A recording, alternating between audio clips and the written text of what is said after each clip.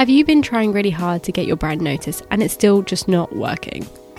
You might start to be feeling frustrated because you're not sure how you can stand out from the crowd. In today's episode, I'll be revealing 3 secret top tips on how you can get your brand to stand out from competitors, so your ideal audience and clients and customers can start noticing you and making more sales. Welcome to the Brand Made Podcast. Thanks for joining me here, self-made listeners. I'm your host, Olivia Goodenough. The simple reason why it's so important to stand out from your competitors is because we want to be seen. And we want our customers to choose us over another brand. Therefore, standing out gives us the upper hand. It helps our brand get noticed. There are many ways in which a brand can stand out. Most people think that obviously design is the main way to stand out. It definitely has its advantages, but as we can see today, especially in the small business world, a lot of brand design identities are looking very similar now. So in order for you to stand out, you must look under your brand umbrella tools, and you will have other impressionable touch points that can help. To stand out, you've got to start thinking and doing things differently from other businesses. To do this, we must look at other small businesses. So put on your Sherlock Holmes hat and really start detecting the gaps, problems, and even frustrations customers are having. Problems might be arising due to the way services are being offered and products. Market research will help you discover these golden nuggets of problems customers are having and dealing with, but no one is really talking about. For example, a virtual assistant business might have a range of options for customers to choose from. One service option might be a 2-hour or less per month, and the other option might be 5+. You have the usual process of a client form and then consultations, which can take up to 7 days till actually them booking with you. But what about the business owners who don't have the 7 days to get help? What if there are actually many business owners who needed help right in the hour? The business owners who are having a crisis and they just need that second pair of hands in on that same day. We've been there. We've lost a piece of work or double booked ourselves or something.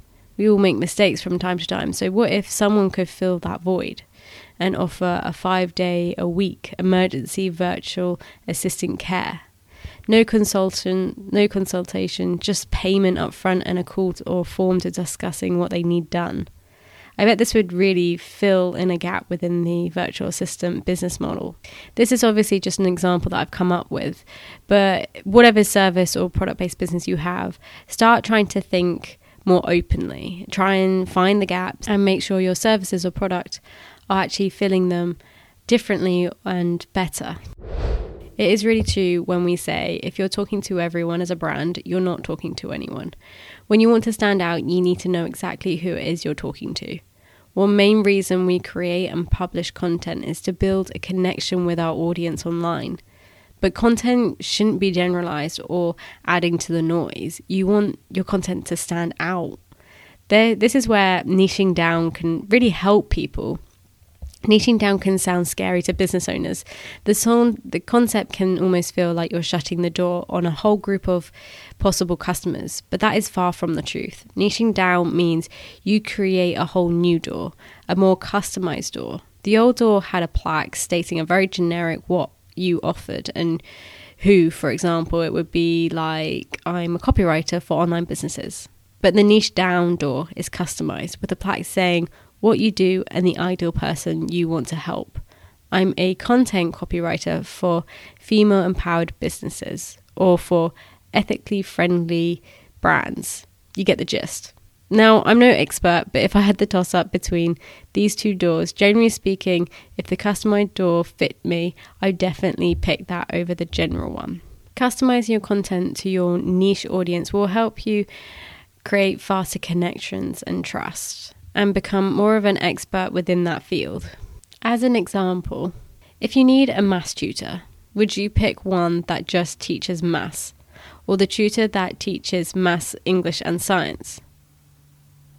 You pick the tutor who solely teaches maths because we think the other tutor's skills and expertise are divided across 3 subjects. Whereas just the maths tutor, we naturally think that they will have a deeper understanding on that one topic of maths, because his time isn't divided. It's dedicated to just one topic. If you have the chance or opportunity to get niching down, you'll stand out more for sure. One of the best ways to stand out from your competitors is by beating your customers' expectations through surprise and delight. To stand out, you should be always trying to go that extra mile where other competitors and businesses in your field don't. To surprise and delight a customer don't have to be an overwhelming action. Even the simplest of things can actually make such a big impact on your customers. For example, this could be sending a gift to someone who mentions you on social media. If you host a podcast, you could do a shout out at the end to whoever has mentioned you on social media as well, or given you a really nice review that week or followed you, etc. But my favourite is handwritten notes, not typed, not written and then scanned, a fresh handwritten note. There's something so personal about your handwriting. To receive a handwritten note is a lovely thing, especially now that no one really writes anything anymore. But sending a thank you note to appreciate their support is a delightful thing to receive. I read this online blog post and it was called "Where's Your Fortune Cookie Moment?" And in the article he talks about how his wife bought a coat in the sale, and in her first outing she wore it and put her hand in the pocket, and instead of pulling out like a generic product number tag or something, it was a note saying "You are goddess." And it's quite amazing because this simple note actually piques your interest and made them research more into the brand and who actually handled it and who created it, sort of thing. It just showed that they really cared, obviously, for this product and the person who had bought it. So obviously, those of you who are listening, you probably aren't a coat maker, might be a candle maker, and you can probably hide some sort of note in that. But if you're a service-based business or a different product and you can't really hide a note, try and create another whimsical and special moment for them that surprises and delights your customers wherever you can. It's now time for you to stop fitting in and start standing out from your competitors. No excuses. You've got 3 unique ways your brand can achieve this. To reiterate, you can stand out from your competitors by simply being different, thinking differently, building differently, offering different services and products. Niching your brand down so you can customize and speak more deeply to your ideal audience. Plus, not to mention the surprise and delight factor. We all like to be treated from time to time, so make sure you're doing the same for your customers and or potential customers. Hopefully these 3 tips have given you some motivation and inspiration to focus on standing out rather than just trying to stay professional like others and not tipping the boat. Being noticed is what you want and need.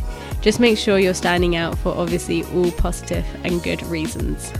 Thank you to all the self-made listeners for tuning into the Brand Made podcast. I really hope you enjoyed this episode. If you found it helpful, please do share it with your other fellow small business owners. And do subscribe to this podcast and give it a review. Once again, I really appreciate you all and I hope to see you here next week. Have a wonderful day and goodbye for now.